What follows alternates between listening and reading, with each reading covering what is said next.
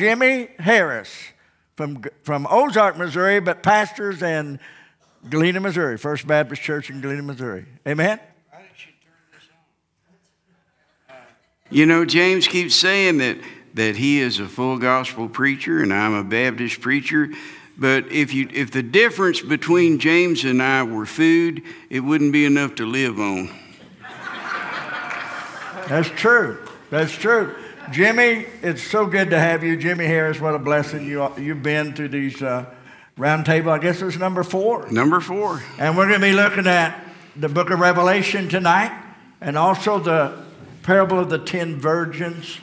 And before I sit down, I want to say that we are at a time that is extraordinary. Amen. The church and Israel exist at the same time. And this is an extraordinary time. There is a warm front moving in. The church is moving in, then moving out. And Israel is coming up and going to be judged. The perfect storm is just on the horizon in the judgment of this world. And I'm so glad I'm on the winning side. Amen? Amen. Jimmy, if I get in trouble, Praise I God. was told, I got a letter this week that told me to be good to you. It did. Be nice to you. It said to be nice to me. I like that. Whoever wrote that, I owe you a Coke. Is that all? Boy, you're a cheapskate. Well, you know, you start small. Start small. Okay, whatever you say. Jimmy and I got together. We discussed, of course, with Josh as well, because Josh being the associate pastor. And we tried to decide whether or not we wanted to apologetic this thing about, you know, pre-trib, post-trib, trib, mid-trib, so forth. And we decided that rather than to try to mix things up, we decided that it would be best for you if we just go straight to the truth. Amen. And so we're not going to try to debate post-trib, mid-trib. We're just going to present to you what we believe is true concerning the end time. And it is a very exciting time when we stop and think about where we're at in the book of Revelation, where we're at with Israel. I preached this morning about the treasure in the field being Israel, and that treasure, Israel is hidden right now, but being uncovered. And we're watching the nation of Israel being uncovered now, that treasure.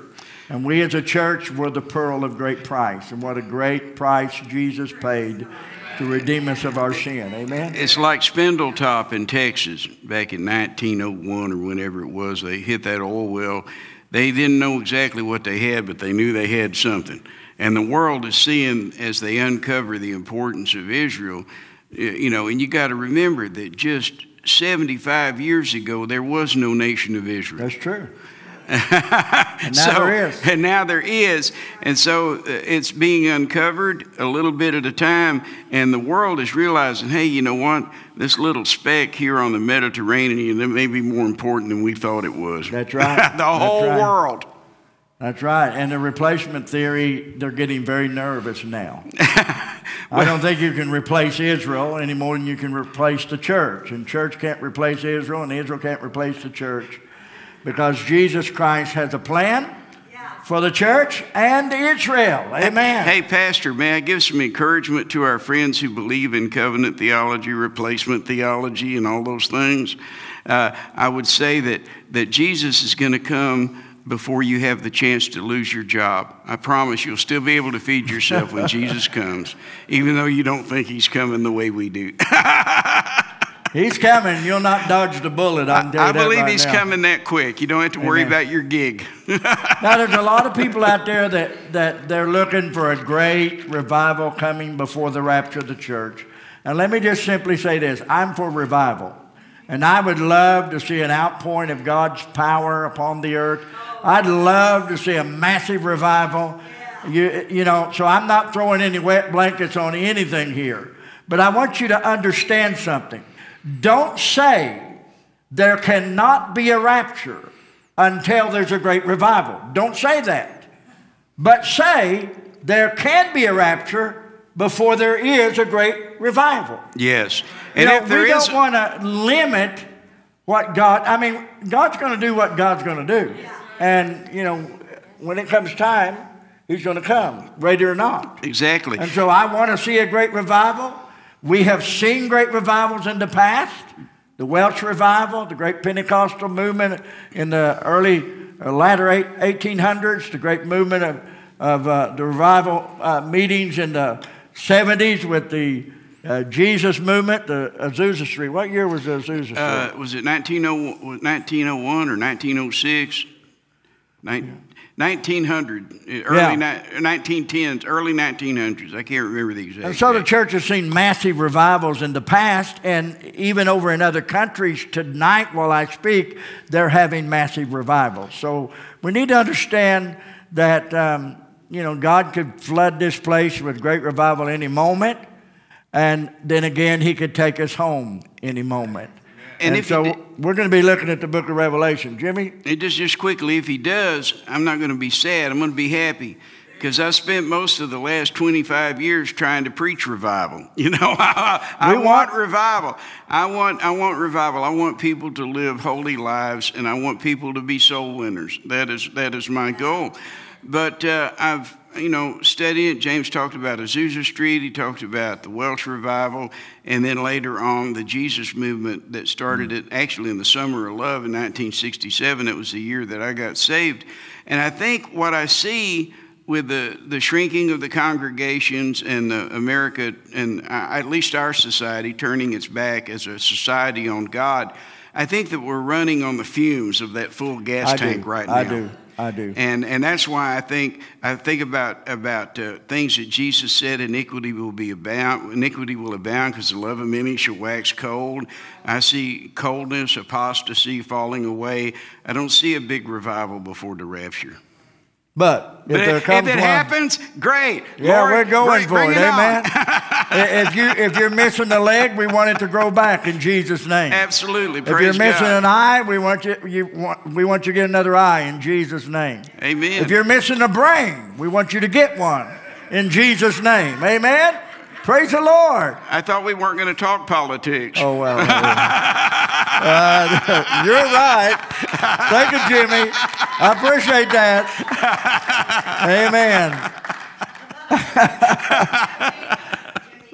Amen. It's so good to be with you, Jimmy. I've enjoyed our time and the blessings that the Lord has brought our way. It's exciting. We're going to talk first a little bit about the outline of the book of Revelation. And you need to understand that the outline of the book of Revelation is pre-trib. It is pre-trib. When you try to mix up verses in different places, different trumpets, different seals, what you do is you end up with a lot of confusion. But if you read it for what it says and see the outline, it's an easy outline. The book of Revelation is hard enough to understand when you don't go by the outline. It's really bad. And so we're going to be looking at the outline of the book of Revelation, and it is premillennial. The first chapter talks about Jesus resurrected in His glorified power. Praise God. Walking in amongst the people. We're being blood-washed and blood-bought, and God has made us to His glory. Chapter 1, the resurrected Christ. Chapter 2 and 3 is the church. And chapter 4 and 5 is the church. Well, let me put it like this. 2 and 3 is Jesus in the church. And 3 and 4 is the church with Jesus. Are you listening to me? Chapter 2 and 3 is Jesus with the church. Chapter 4 and 5 is the church with Jesus. So, verse 7 says, Behold, He cometh with the clouds. This is chapter 1. And every eye shall see Him, and also which pierced Him. And all the kindreds of the earth shall wail because of Him. Even so, amen.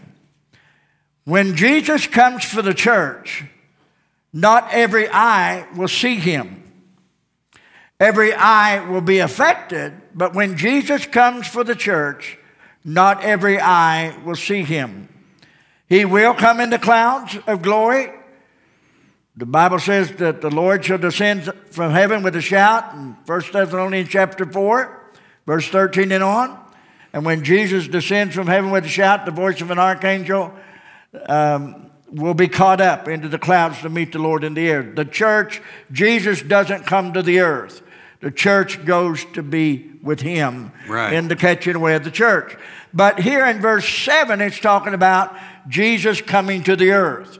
And you can touch that with Zechariah chapter 12, Zechariah chapter 14. Jesus Christ is going to return. And when he returns, Israel as a nation will be reborn. Not every individual, but the nation will be secured, fastened down, redeemed by the blood of the Lamb, a whole nation saved at that moment. And so we thank God for the fact that there's a difference between the church and Israel. Right, Jimmy? Absolutely. And always remember, the church is not Israel. Israel is not the church. God made promises to Israel. Some of them have not been fulfilled.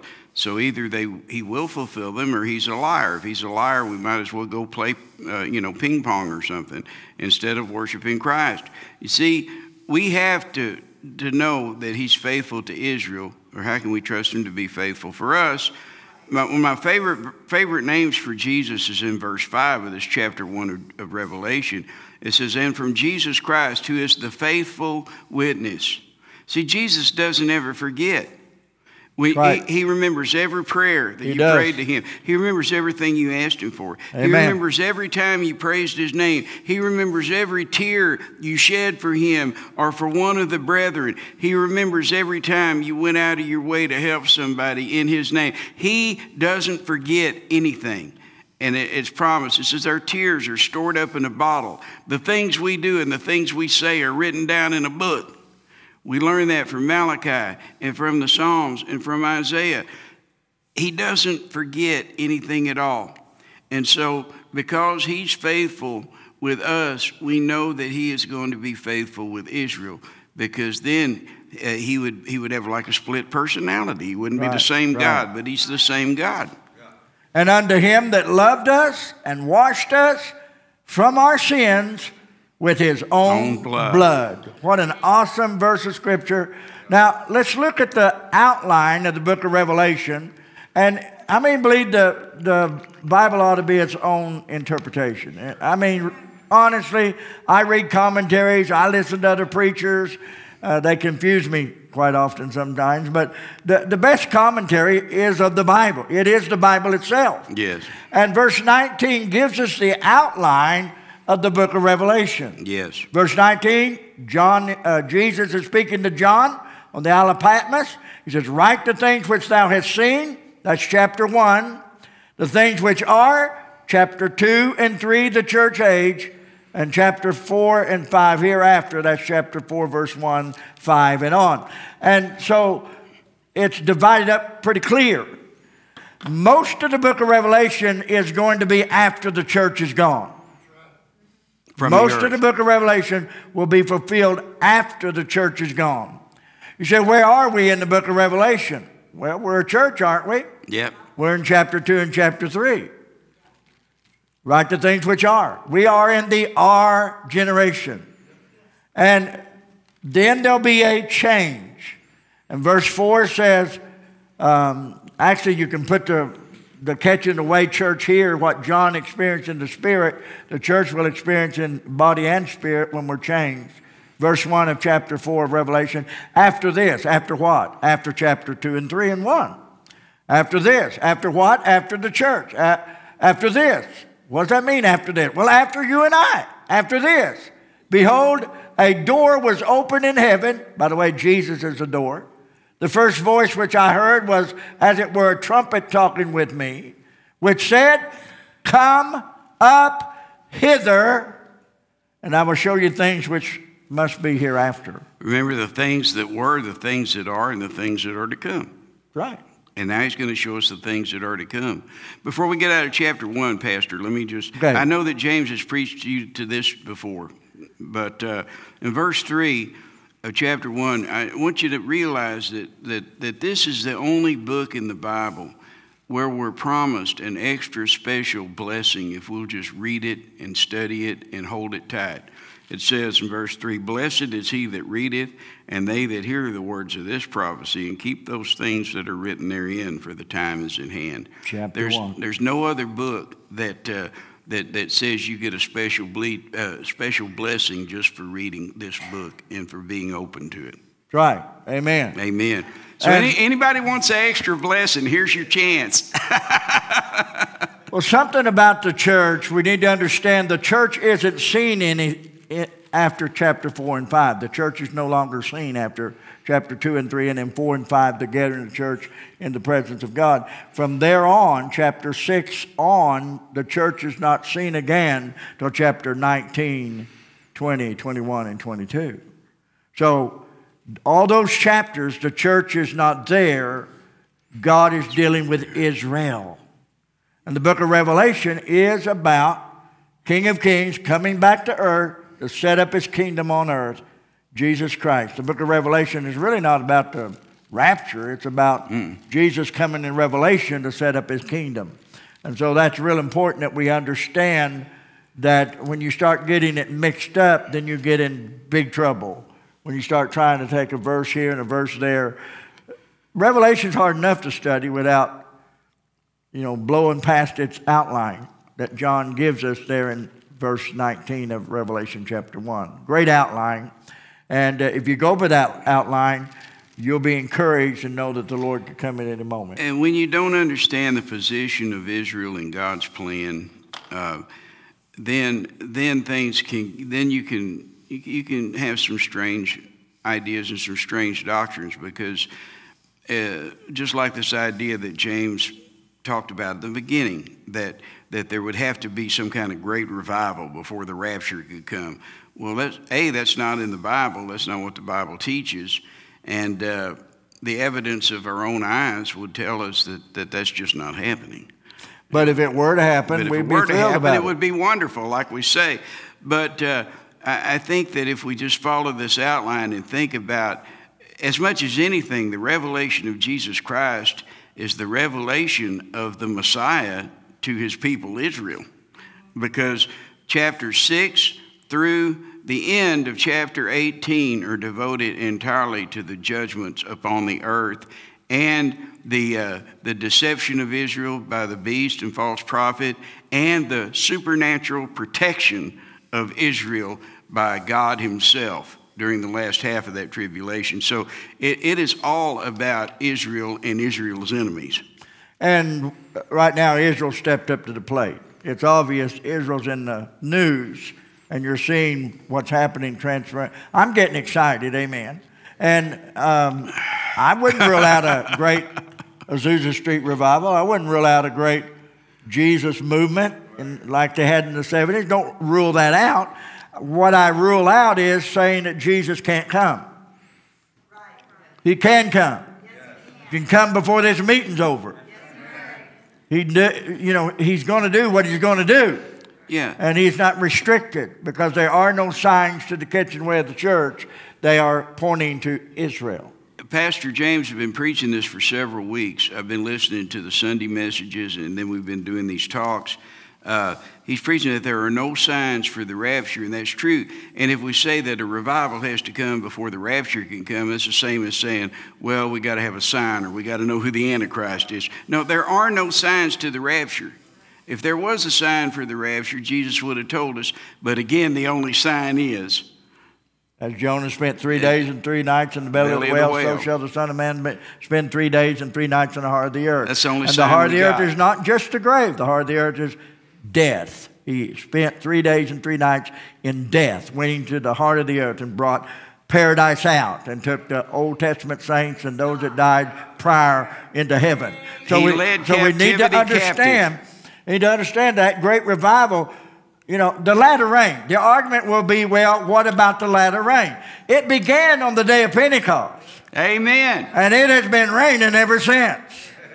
We know because Peter said that this is a fulfillment of that which was spoken by the prophet Joel, that says, in the last days I will pour out my spirit. And those rains will intensify.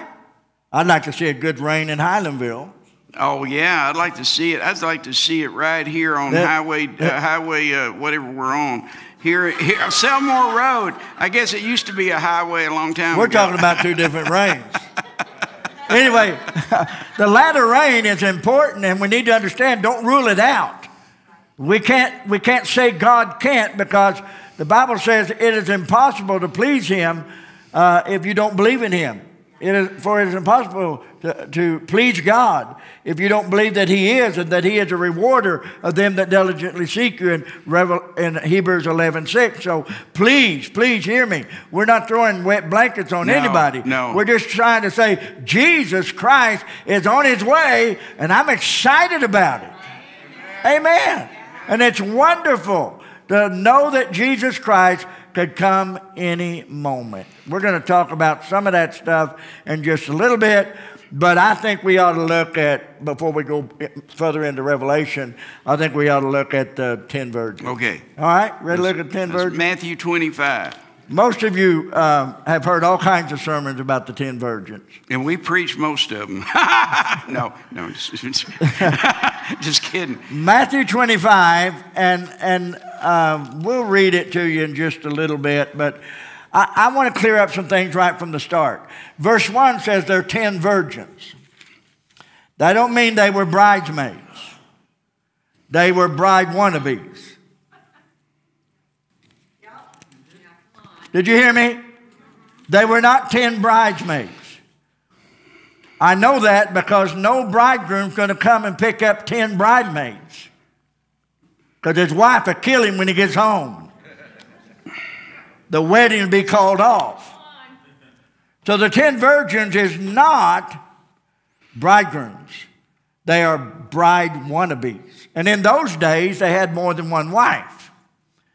And Jesus Christ is sharing this parable with us, that these 10 virgins took their lamps and went forth to meet the bridegroom, meaning they wanted to get married. 5 of them were wise, 5 were foolish. They that were foolish took their lamps, verse 3, took no oil with them, but they that were foolish took their lamps with no oil with them, but the wise took oil in their vessels and with their lamps. Notice something, Jimmy. They both went to meet and wanted to meet the bridegroom. That's right. Both the wise and the foolish, both the wise and the foolish wanted to be a bride. And they heard the cry that they were going out to meet the bridegroom. They got together. They were waiting. Wise were waiting. The wise went with oil in their lamps. They went prepared. The foolish, in verse 3, they went with their lamps but took no oil with them. And the wise took oil in their vessels, verse 4, with their lamps. And then there was a cry. While they tarried, they slept and slumbered, but then there was a cry. And at midnight there was a cry made, behold, the bridegroom cometh, go you out to meet him. Now what was the response of these virgins? The response of the virgins was they arose quickly and began to trim their lamps to get ready. The foolish that took no oil with them, their lamps went out. I mean, just dead went out. The foolish lamp, their lamps went out. But the wise lamps were burning bright. And when that happened, the foolish said, hey, give us some of your oil. Our lamps have gone out. And the wise pretty much said something like this, no, I'm not taking any chances. You go buy some oil for yourself. I'm not going to give you. Not so. The scripture says not so. Now, what I want you to understand something, most people who teach on the 10 virgins teach, well, the foolish went to hell and the wise went to heaven. Don't listen to them. That isn't true. What if I was to tell you that Jesus in his parable about his coming said there were the wise, they were on their tippy toes, their lamps were burning, they had oil in their lamps, they had oil in their vessels. And when Jesus Christ comes, they're ready. And they're taken, when the bridegroom comes, they're taken away by the bridegroom. The foolish They tried to get oil, but they couldn't get it from the wise. So the Bible says they went out to get oil. They went out to buy for themselves. And when they went out to get oil, they came back. Are you listening to me? Verse 10, and while they went to buy, the bridegroom came, and they that were ready went in with him to the marriage, and the door was shut. Afterward came also the other virgins, saying, Lord, Lord, open unto us. You need to understand something. It doesn't say they didn't find oil. That's right. Why did they even come back and knock on the door if they didn't have oil? That's right. It didn't say their lamps weren't burning when they got back. See, the thread is, give us some of your oil, then it's go buy some oil. And so they went to buy oil, and they came back. And when they came back, that's the thread of it. They had the oil when they came back. It doesn't say they didn't have oil. It says they came. And, honestly, why would they be knocking on his door if they didn't have oil and their lamps burning when they returned? Afterward, verse 11, came also the other virgins, saying, Lord, Lord, open unto us. You say, oh, but the next verse says, but he answered and said, verily, verily, I say unto you, I know you're not. Watch therefore, for you know neither the day nor the hour when the Son of Man cometh. This parable is only found in Matthew 25. And you need to understand, it does not say the 5 foolish went to hell. That's right. They found oil. They came. You say, but it says, I don't know you. Well, there's a lot of women out there, but I only know Judy. You need to understand that when he says, I don't know you, it didn't mean that he didn't know of them. It means that you're not a bride. When he says, I don't know you, it means you're not a bride. Brother James, lay it on him. I know where you're headed. I know that when I got married, I learned over the years that there are 2 women in the world. One of them's my wife, and the other one's ain't. And so that's how I figured that out. Repeat that again. I only know 2 women in the world. There's one of them's my wife, and the rest of them ain't. There you go. Those are the only 2 women I know. But you'll notice there's a huge difference. There's another verse that sounds almost just like this. He says, I know you not. And James says, what he's saying is, I don't know you as my bride. But if you go back to Matthew 7, there's something that is similar when the people said, Lord, have we not prophesied in thy name, and in thy name cast out devils, and in thy name done many wonderful works? And then will I profess unto them, I never knew you. Depart from me, that ye that work iniquity. He doesn't say this to them. He just says, I know you not. And he doesn't say depart. He doesn't say they're working iniquity. He doesn't say they're false prophets. He just says, be ready. Be ready. Be ready. You weren't ready. You weren't ready. You missed out on being the bride of Christ.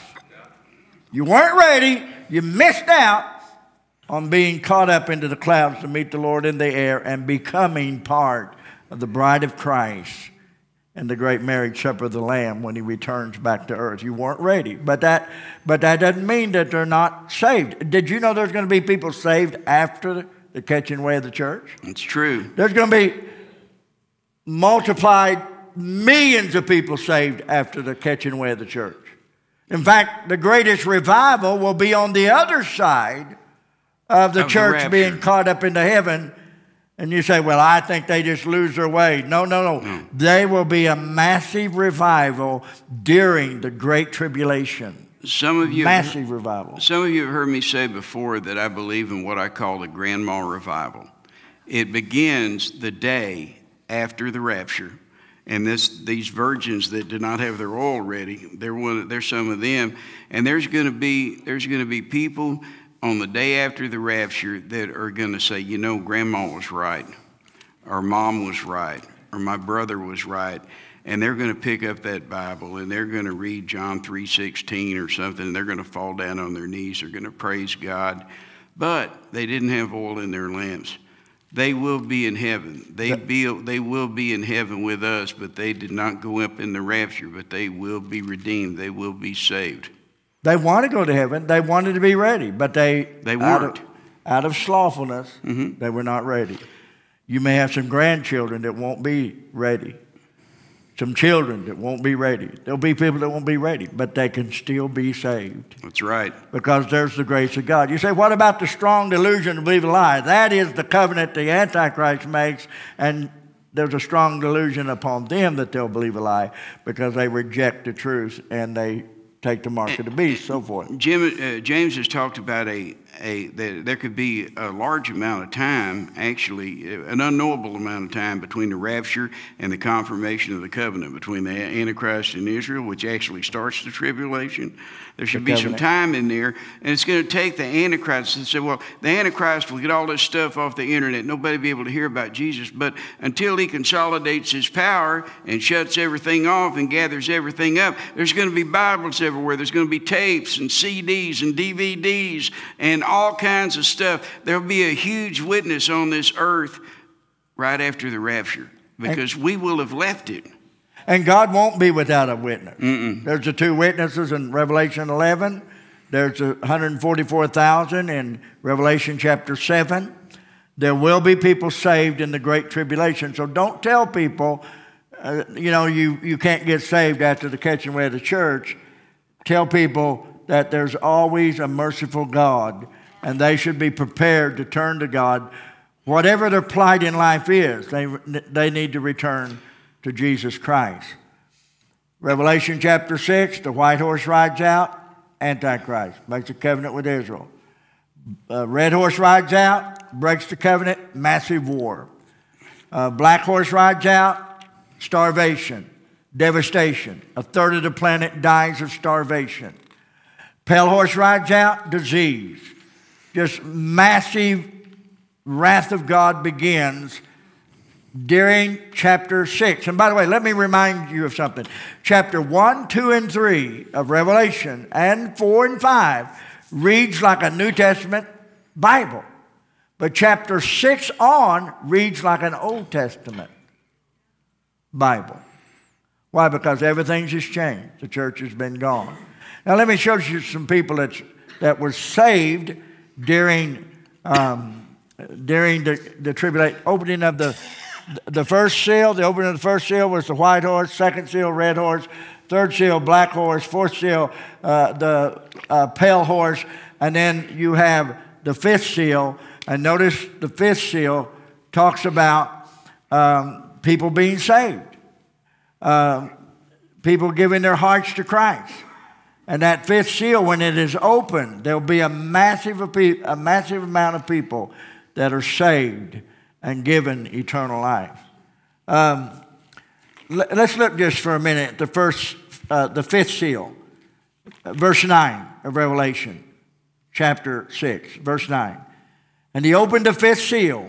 That's after the white horse, red horse, black horse, pale horse. A third of the planet dies through starvation, war, bloodshed, great upheaving. Notice in verse 9, 10, and 11, the fifth seal is open. And what do you see in the fifth seal? I saw under the altar souls of them that were slain for the word of God and for the testimony they held. You say, see right there? That's the church being killed. No. Verse 10, and they cried with a loud voice, saying, Lord, how long, holy and true, dost thou not judge to avenge our blood on them that dwell on the earth? That's not a New Testament prayer. That's not a church prayer. That's an Old Testament prayer. The church is in heaven at this point. Yeah. Verse 11, and the white robes were given unto them, and it was said unto them that they should rest yet a little while, for a little season, until the fellow servants, Old Testament servants, and their brethren, Jewish brothers, Jewish people, are killed. So we're talking about Old Testament saints and tribulation saints.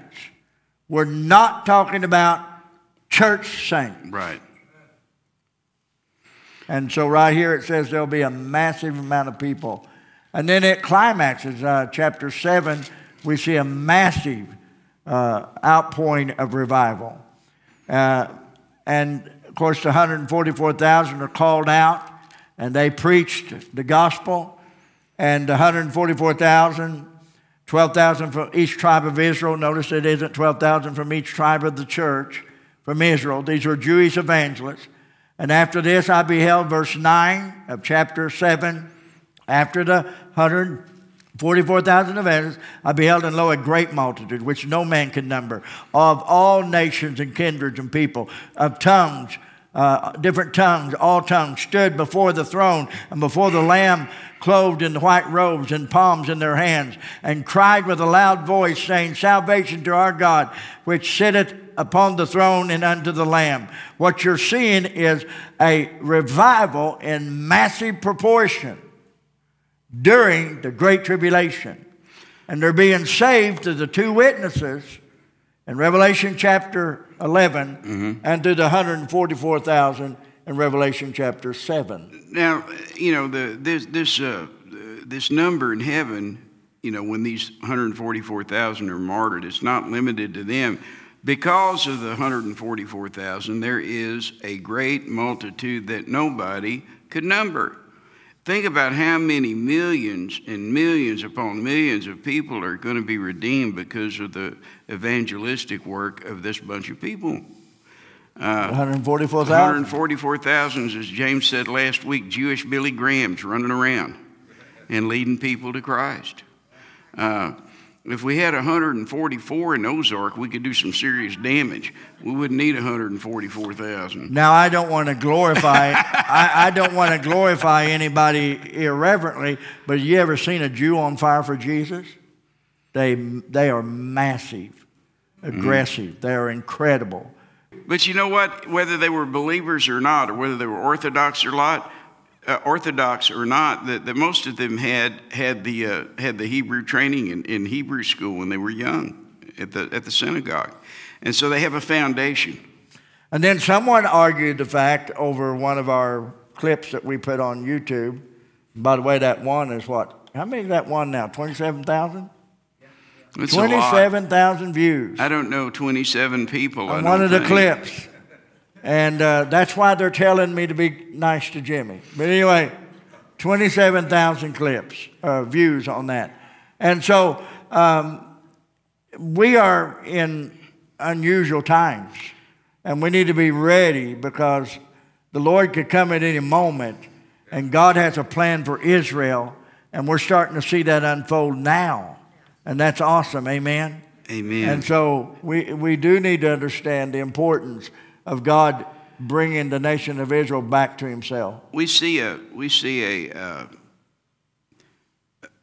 shift in chapter 6. Of course, James said from chapter 6 to chapter 19, and this is about Israel. But it's if you read all of these verses and all of these judgments, some of those judgments are not against Israel, but some of those judgments are actually to the people who are persecuting Israel. Some of them are judgments of comeuppance to Jerusalem, and they got their temple back, but at what a cost, as we read in chapter 13 of Revelation, where this beast makes it to where anybody that won't worship him is going to be killed. This is a very Jewish, very Hebraic thing. The Catholics call Revelation Juda Apocrypha, which is Latin for Jewish apocalyptic literature, which means the word means to be hidden or something, but it's really a revelation. We translate it, the King James translators translated it as revelation because it's Jesus revealing Himself to this lost and dying world in this book. But there's so many things here, like the 10 virgins. That has nothing to do with the church exactly, especially for the brides that didn't have their lamps, because it is a very Jewish parable. Yeah. Because, you go back to Solomon, and he had 700 wives and 300 porcupines. Right. And, cucumber vines. and so, if there were 10 maidens waiting on the king, that was not a big deal in those days, And so it was a different world. That's the way it worked. But it's a very, very Jewish in its tone. Yeah. And I don't think Solomon had any woman that looked like a combine. I don't either, dear. Or a porcupine. But his head was turned by the Queen of Sheba. You know, yonder she come. Anyway. You going to sing that? Yeah, no. I just want to say that we don't want to lose sight here and get particular and say, well, God doesn't deal with me like that. Well, of course not. You people have been, that believe, and I can't imagine you would come out on a Sunday night when there's a football game on if you weren't saved. You know, you'd be at home watching football and eating pizza. And so, you know, I would just say that to the saved, to the people that Jesus have bought with his own blood, of course, he's treating you different than he is treating unbelievers in this rapture. But he keeps stumbling over and over and over and going out of his way to say, it's still open to you. It's still open. The door's still open. You can come with me. You don't have to stay here. You don't have to be in the tribulation. You don't have to go to hell. You obtain mercy. I bought you. All you got to do is just sign up. You know, so don't get these things that we're saying about these people that are living in the tribulation, what we call the tribulation saints. They will be saved. They will be redeemed. They are not a part of the church. That's true. The rapture is for the church only. And that is everybody that got saved from the day of Pentecost until the day that Jesus appears in the clouds and says, come up hither. It's for the church only. But like the 5 virgins that didn't have their oil ready, that doesn't mean that they lose out on heaven. That just means they don't get to go to the marriage feast. And by the way, when the rapture does take place, or, you know, the evacuation of the church, and Jesus comes and gives us a new body, not only our body being changed, but those that sleep in Christ, raised from the dead, given a new body. Remember, when Jesus Christ comes for his people, he's not coming for Old Testament saints. Right. He's coming for the church. Church. And when he raises people from the dead, he's not raising up the Old Testament saints. Nope. They don't get raised again until the end of the tribulation. And that's when the Old Testament saints are raised, so that Abraham, Isaac, and Jacob can sit at the table and have this big marriage supper of the Lamb on earth. The marriage is in heaven. The marriage supper is on earth. There's a very strange verse that I don't think Paul doesn't even make it clear. And he says, for some reason, they could not be made perfect without us. Right. Paul did not understand it in himself. Talking about Israel and these saints that in chapter 11 of Hebrews in the Hall of Faith, he goes through all these people, but he says, you know, God has decided that without us, he won't make them perfect. And I don't know exactly what it means. I don't think he did. But it's all intertwined. I believe that why James said when Jewish people get saved and they recognize Yeshua as the Savior, they go all out. They go out shooting with both guns. They're ready to charge hell with a squirt gun. They're ready to go because they understand that they have been snatched from the fires of hell. They understand it. So this is the same God who spoke to my father Abraham. This is the same God that spoke to my father David. His name is Jesus. And they're ready to go. They have the enthusiasm. That's right. And somebody asked me the other day, where are we in the book of Revelation? Where are we? We're in the church age. And we're at the church of Philadelphia and Laodicea. And the church of Philadelphia, God promised them in verse 9, it says, because thou hast kept the word of my patience, I will keep thee from the hour of temptation, which shall come upon all the world to try them that are upon the earth, that dwell upon the earth. So we need to understand that God promised you and I that when that hour comes, that will be poured out upon the earth of judgment, the church will be kept from that hour of judgment because we'll be caught up. You say, well, where will we be caught up in Revelation? After this, I looked, and behold, the door was open, saying, come up hither. And in verse 2, it says, in chapter 4, immediately I was in the Spirit, and I saw the throne of God. And we see in chapter 4 and 5, the church with Jesus Christ. In heaven. Yeah. And you want to see another rapture verse in Laodicea. Remember, Laodicea was the church that was not hot nor cold. They was lukewarm. And remember what Jesus Christ said to them? Verse 16. Revelation 3:16. This is what Jesus Christ said to the Laodicean church. Because thou art lukewarm, neither cold nor hot, I will spew you out of my mouth. So when the church is caught up, they're spewed out. Oh, the difference between John 3:16 and Revelation 3:16. Yeah, big difference. Big difference. But there's... I just want to say that he's talking about Philadelphia and Laodicea. You know, all these 7 churches, God goes through a list, and he says some good things about them and some bad things about them. There are 2 churches he didn't have anything bad to say about. No reprimands. And that was to Smyrna, the martyr church, and to Philadelphia, the evangelistic church. But to Laodicea, he didn't have anything good to say to him. Not one praise. That's right. And Jesus warned us in Luke chapter 21, verse 34 through 36. Jesus warned us, take heed to yourselves, lest at any time your hearts be overcharged with surfeiting and drunkenness and the cares of this life, so that that day come upon you unawares. For as a snare shall it come upon all them that dwell on the face of the whole earth.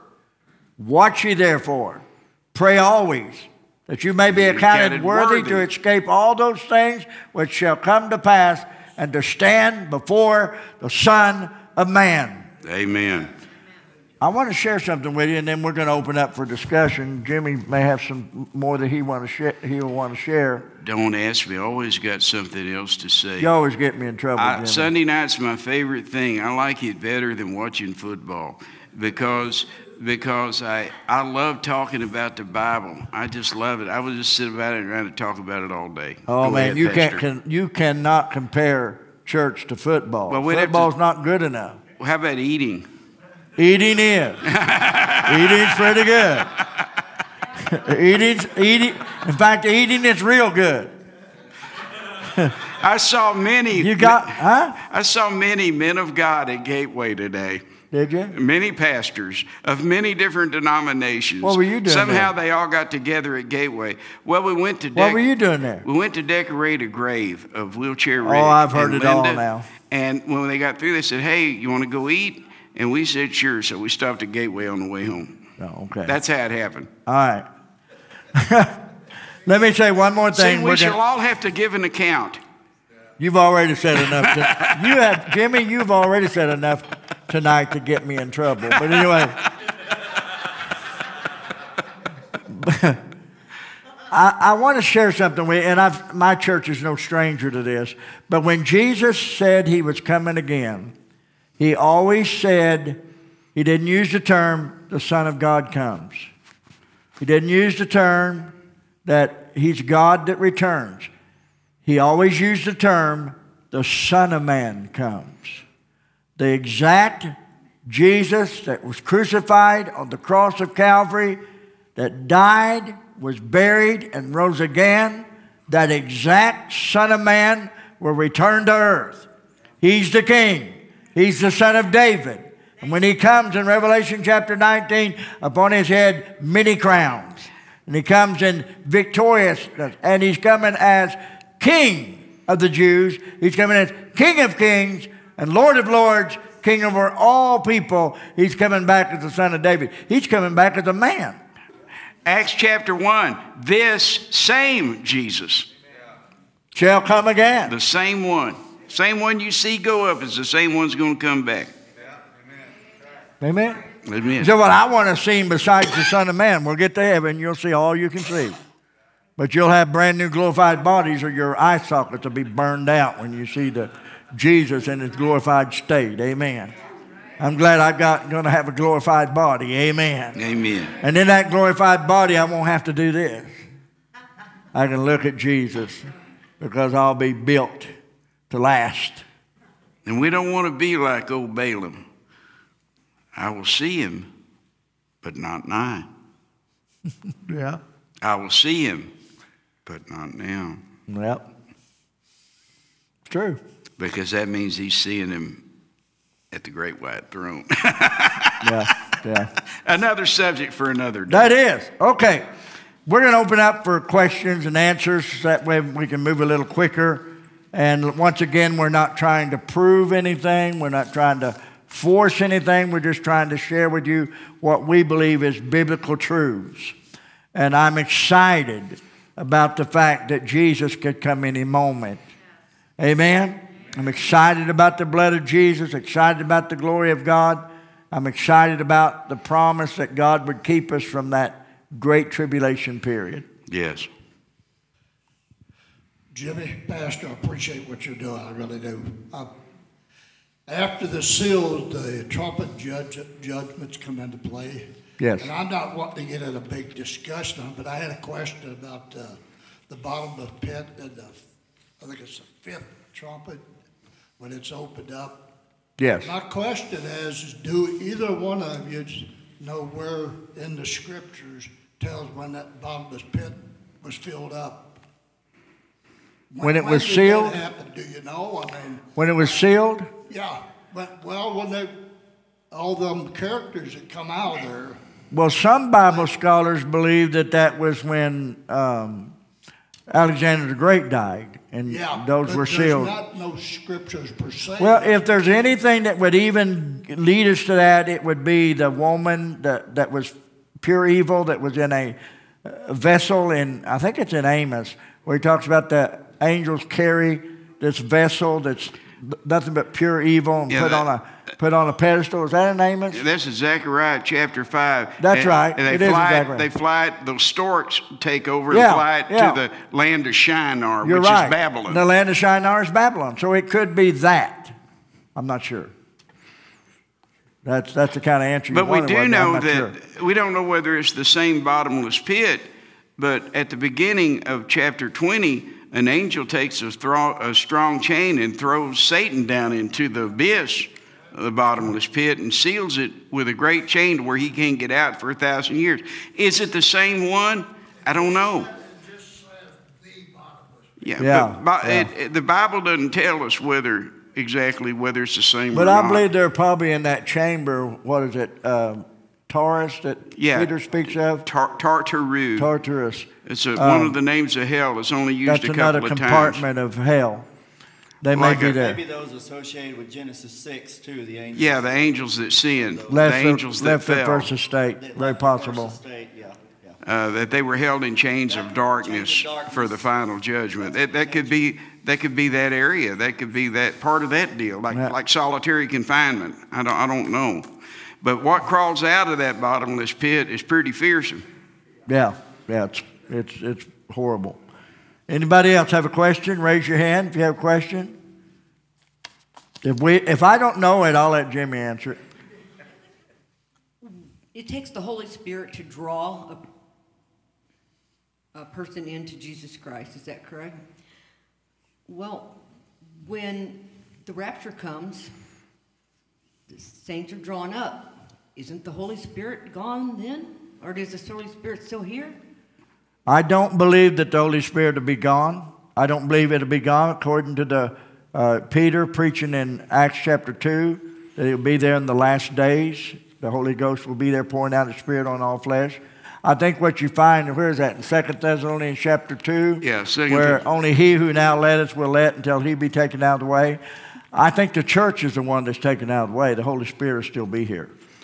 And I believe the church is the one that's going to be taken before the Great Tribulation begins.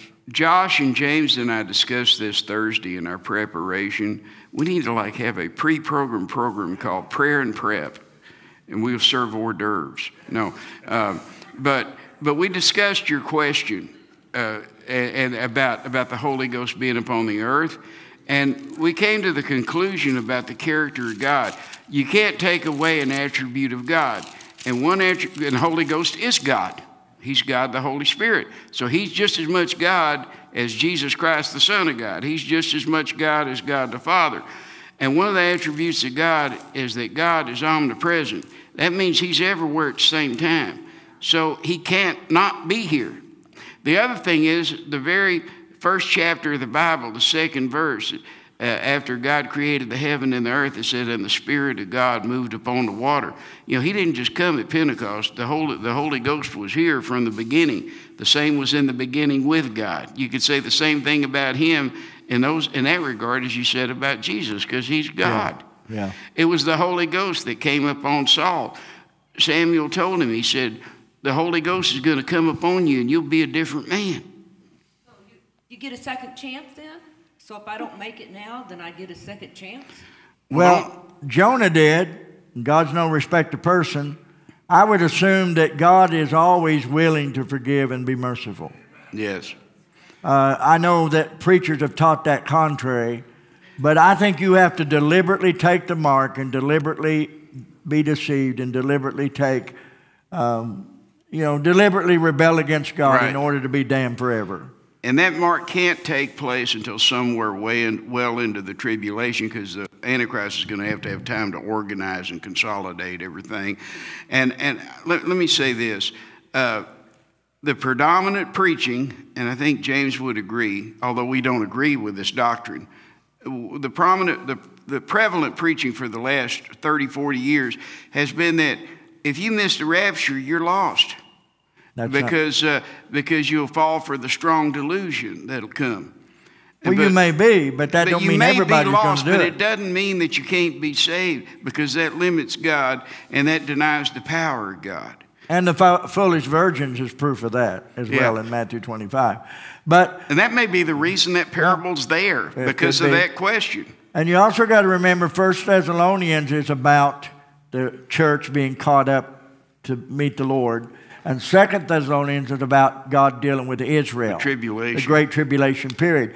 And it says here in 2 Thessalonians chapter 2, verse 7, for the mystery of iniquity doeth already work. Only he who now letteth will let until he be taken out of the way.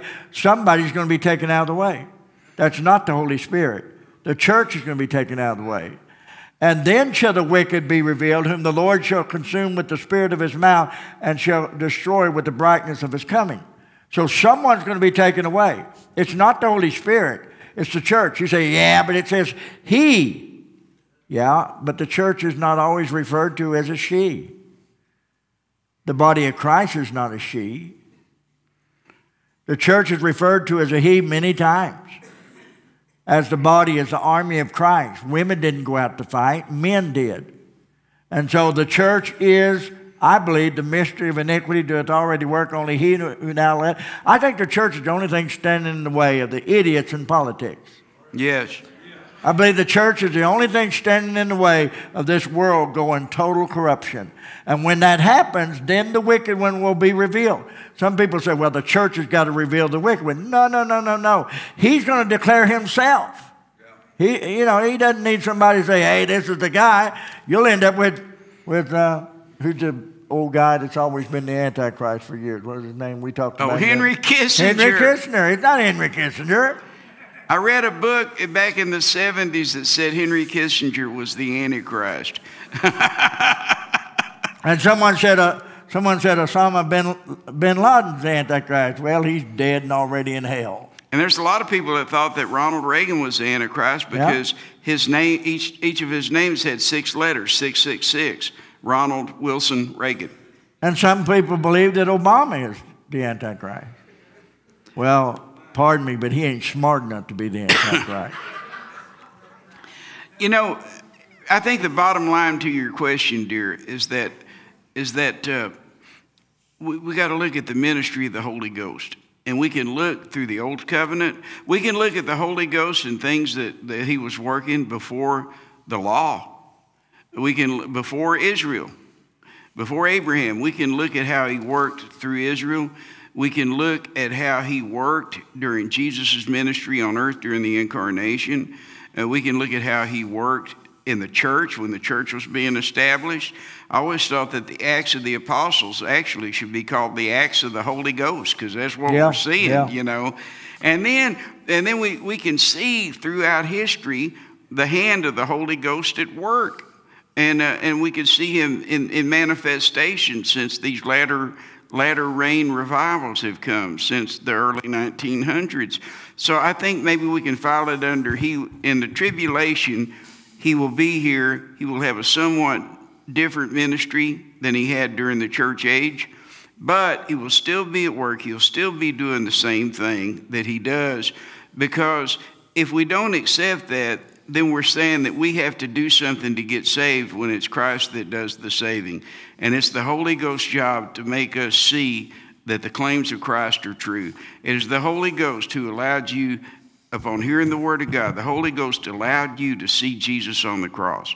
The Holy Ghost caused you to see his blood paying for your sin. The Holy Ghost caused you to see him laid in a tomb. The Holy Ghost caused you to see him risen from the dead. The Holy Ghost caused you to believe these words, caused us to believe these words. And Acts chapter 2 says the Holy Ghost still be here in the great tribulation. Exactly, it does. Did you look that up? But anyway, but what I'm saying is that I've got strong delusion here. Okay. Looked up. But the point is that the Holy Ghost will still be in the business of pointing people to the Father, and even though he will have a different ministry. So the argument is, someone, they're not here, they're not living for God when the rapture takes place. The argument many preachers have is God will send them a strong delusion to believe a lie. But when does he send that strong delusion to believe a lie? Does he send it immediately after the rapture? No, according to 2 Thessalonians chapter 2, he sends it after the unveiling of the Antichrist. Right. And verse 11, for this cause God shall send them strong delusion to believe a lie. That they might be damned. They will receive the mark. They will turn their allegiance to the Antichrist. And that's what it's meant by God sending them a strong delusion to believe a lie, because they had rejected God. Pretty strong stuff. You ready? Hey, yeah, I got a question here. You was talking about the bottomless pit, okay, and how it's going to be filled. How do you fill a bottomless pit? That's a good question. Had you thought about this, Pastor? On the what? He said, how do you fill a bottomless pit? I ain't going there. You know what? Jesus loves me, this I know. But the Bible didn't tell me the answer. That's how I feel about pit. it. The pit is mentioned in 2 places in the Bible. Chapter 6. Yeah, I know, but it's mentioned in 2 places, and we have very limited information about it. Have you ever seen the Wicked Witch in the tornado? Wizard of Oz? It may mean a symbol of they will constantly be falling. How about a little fire, Scarecrow? They will constantly be falling, constantly falling and falling and falling for eternity. Could be. Good question. Yeah, I've never thought Jimmy? about it. Yes. You need to answer that a little better. Well, he's the one with all the brains. We buy you all them books and send you off to seminary, and what do you do? I'm just the fiddle player. There you go. Yeah. Well, the funny thing about all those commentaries James mentioned, anytime there's something you really want to know, they skip over that. Go to the Bible. Go to the Bible. Go to the Bible. So, when you listen to a lot of preaching and stuff online, the algorithms, and they start sending you different videos and TikToks and things. Sure. And I'm seeing a lot about the Euphrates drying up. Everybody's talking about it, and I don't know anything about that prophetic word about the Euphrates drying up and what's coming out of it and when that's supposed to happen. Do y'all know anything about that? Go ahead, James. It dries up. According to Revelation, it will dry up, but it doesn't have to be running with water for the fallen angels to come out of it. I mean, it could be dried up and they could come out later on. That's just a location. But I do believe that a lot of the signs we're seeing now is pointing to that. But what we need to refrain from this, you got preachers out there telling you, well, we're at the 3rd seal, or we're at the 4th seal, or we're at the 5th seal, or we're at the 6th seal, or we're at the 1st trumpet, or we're at the 4th trumpet, or we're at the 5th trumpet. That's hogwash. Because if you read these trumpets in Revelation and read these vials and read these seals, there ain't nothing been like that in the history of humanity. It hasn't been that way ever. And now there is something right now that's going on about the Euphrates, and I've read about it in AP stories. And just news service stories, that over the past decade or so, especially since the fall of Saddam, Saddam went on a dam building program, and it messed up the flows of the river and stuff. And, you know, Baghdad and all the major cities in Iraq, and especially in central and southern Iraq, they either get their drinking water, or they get their water supply from either the Euphrates or the Tigris rivers. Well, the Euphrates had become so shallow that it was not navigable, and they were used to sending wheat and stuff down from the fertile lands on closer to the mountains, down south to the big cities, and they were no longer able to float those barges down the Euphrates River. That's part of that you hear about a lot. But what the Bible has to say about it, and I always want to refer back to that, because, you know, we can't live by the news reports. We have to live by what the Bible says. And in chapter 9 of Revelation, when we get to the sixth trumpet judgment, verse 13, and the sixth angel sounded, and I heard a voice from the four horns of the golden altar, which is before God. That looks like the mercy seat on the ark. You know, it's representative of God's throne. Saying to the sixth angel, which had the trumpet, loose the four angels which are bound in the great river Euphrates. And then it says, and the four angels were loosed and were prepared for an hour and a day and a month and a year for to slay the third of the part of men. And the number of the army of the horsemen were 200,000. That's 200 million. And I heard the number of them. And they were these are the kings of the east that are going to be coming. The Euphrates is dried up so that these armies from the east can come toward Jerusalem. And who knows? Are they India? Are they China? I don't know. I don't know who they are. Right. But there's 200 million of them, and China, either China or India, could put a 200 million man force in the field. Well, they could be demons. It does say that they're led and backed by demons. It says in verse 17, and I saw the horses in this vision, and them that sat on them having breastplates of fire and of jacinth and of brimstone, and the heads of the horses were as the heads of lions, and out of their mouth issued smoke and fire and brimstone, and by these three was the third part of men killed, by the fire and the smoke and the brimstone which came out of their mouths. Their power is in their tail, for their tails were like serpents and had heads, and with them they did hurt.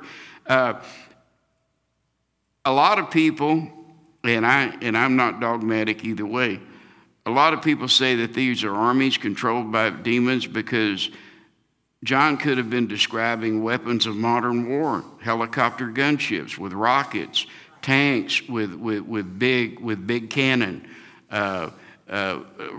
He could be described because it says that fire comes out their heads, fire comes out their tails, smoke comes out their eyes. You know, he could be describing that. But if they turn out to be actual demons, fallen angels, I ain't going to be surprised, because right. These armies, if they're human, they're going to be driven by hell. Right. The outcome would be the same. So if you want to think they're demons, I'm not going to dispute it, because I don't have enough information to tell either way. I have a little different take on chapter 9 of Revelation, where it talks about the scorpions and the power of their tail to hurt people, and they wish to die. And, you know, they sting them with the scorpion, the bee-like thing. And there is there is a bee in Italy that has a face like a man. But I'm thinking, because I had a vision of this as a child, I wrote about it in my book. Yeah. I'm thinking that chapter 9, at least the first part, you were talking about the last part of chapter 9. I think the first part of chapter 9, it talks about the smoke and the darkness and everything coming upon the earth and people being stunned. I'm not sure that man's going to see those demons, but they'll still sting them. They'll still bite them. I'm thinking there will be things in the air that we can't see that will be demons, and they will sting men and they will beg to die. And the poison of those stings will last for 9 months. That could be perfectly true, because we know from what little we know about angels from the Bible, that we only see them if they want us to. It's true. And they give us a glimpse into that other dimension.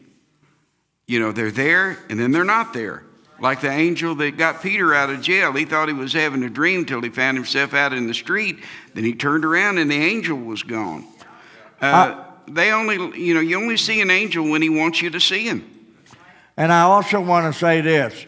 When you got people preaching that you're at the fourth trumpet, or you're at the fifth trumpet, you're at the fourth seal, or you're at the fifth seal, and et cetera, get your Bible, read Revelation, and read about the seal. There has nothing been like. I mean, when you look at the first, second, third, fourth, fifth seal, seventh seal, we've never seen that before. We're not there. What's going to happen in Revelation chapter 6 on is beyond description. It is hideous and much worse than what's going on now. Well, the Lord could get. We may be in the middle of tribulation right now. Oh, no, we're not. A third of the earth is not burned. A third of the population has not died. In the sea life. The massive war has not come. Right. No, we're not in the middle of the Great Tribulation. And stars are not falling out of heaven and landing in the ocean. Yeah. And we're not even at the beginning of the tribulation. No. We're at the beginning of sorrows. We're in that position of sorrows, but no, we're not in the Great Tribulation. We know that we're not because Jesus said of those days, he said, except those days were shortened, there would no flesh be saved alive. Okay, we have time for one more question. We've never been there before. Yes. We have time for one more question. Jimmy, you got me in trouble already tonight, probably. But no, you did good. We're blessed. Angels can, we're talking in our day and age now, take on the form of a human, because we had an incident happen when our son was just little, and we were in Texas, and the pastor's granddaughter and him were in a grocery cart. We were going down, and it was the granddaughter. The granddaughter started to fall. Yeah, 4 years, started to fall out of the grocery cart. It was already out and headed head first to the floor. And concrete floor. And this man had been kind of standing, and he was quite a ways away. But he was so quick that she was on her way down, and this man caught her, grabbed her, and put her in the cart before she hit the floor. And then we looked around again, and he was gone. The Bible's very clear that we have guardian angels. The Bible's very clear that angels are, they watch over us because we're heirs to salvation. And yes, Dale, you're absolutely correct. You also need to remember, too, this. Before the flood of Noah, there was angels that took the form of men. And perverted the world. In Hebrews chapter 1, Paul writes that some of us have entertained angels unawares, that we didn't know they were angels when we were with them. So good angels take care of you. Bad angels destroy you. All right, we're done. I said we'd get done quicker tonight. We didn't. Do we have to pay a fine? Well, they're not going to let us take up another altar. I appreciate Jimmy. You're a blessing, buddy. I do too. I love you guys. I love talking about this stuff. Just quickly, James, to Daryl's question. Paul says that Satan's apostles turn themselves into apostles of light, and that Satan also himself is transformed into an angel of light. And so his ministers could look like angels of light. Now, this could be false prophets, false preachers who would tell you what you want to hear and make everything seem good. But I don't think it's too far a stretch. As angels who take care of us, we can see sometimes. It wouldn't surprise me that angels that want to do us harm, we might see sometimes if the veil parts and we're allowed to see them. I will not discount that because they're all angels. A third of them rebelled and followed Satan, and they're still alive and well and wanting to do us harm. And I can tell you right now, Michael the archangel, the defender of Israel, Michael is the angel and defender of Israel, the nation. He's not out playing golf. Right. And Gabriel, who's spoken of, the other archangel who's spoken of in relation mostly to the church, he's not on a coffee break. That's right. That's right. And they have 2/3 of the angels that God created on their side. And they're all for you. They love every one of you because the Son of God loves you. Amen. And a third's nothing. That's right. Compared to 2/3 good angels, a third's nothing. Amen? We got them outnumbered. I mean, that's like eating a third of a pie. That's nothing. It all depends on whether it's your third. We got to quit. We got to quit, Jimmy. Oh, no. Bless you, Jimmy. I love you, James. Love you, buddy. That's my Baptist buddy. We're glad you came. I am too. I'm glad Let's to be all here. stand and let's pray for Israel and pray for the future. Pray for our children. Father, in the name of Jesus, we thank you for your grace and your mercy. And I realize that some of the things that Jimmy and I shared tonight, not everyone maybe agrees with, whether it be here or online. But we all can agree that God, you are wonderful. Yes. And that you're not willing that any perish. We can all agree that you love Israel, you love the church, and this is the last time. This is the end. We can all agree on that. We maybe can't agree on which ends what, but we can agree on the fact that this truly is a very unprecedented time in the church and the world history. Father, we pray for the peace of Jerusalem. We pray for Israel. We pray for our grandchildren, our children, our family, our friends, that they'd all get ready, that they'd trim their lamps, make sure their lamps are burning, and they'll take oil in their vessels and be ready because we know the bridegroom cometh. Father, we give you praise and honor. Thank you for this gathering. Are we going to do this again? I'm ready whenever you want me, boss. Pardon, Lord, I got distracted here. Lord, in the name of Jesus, we thank you for Jimmy. And Lord, we're thankful that he's willing to help us again. Lord, we give you all the praise in Jesus' name. And everyone said, amen. So Jimmy will be back with us this coming Sunday night.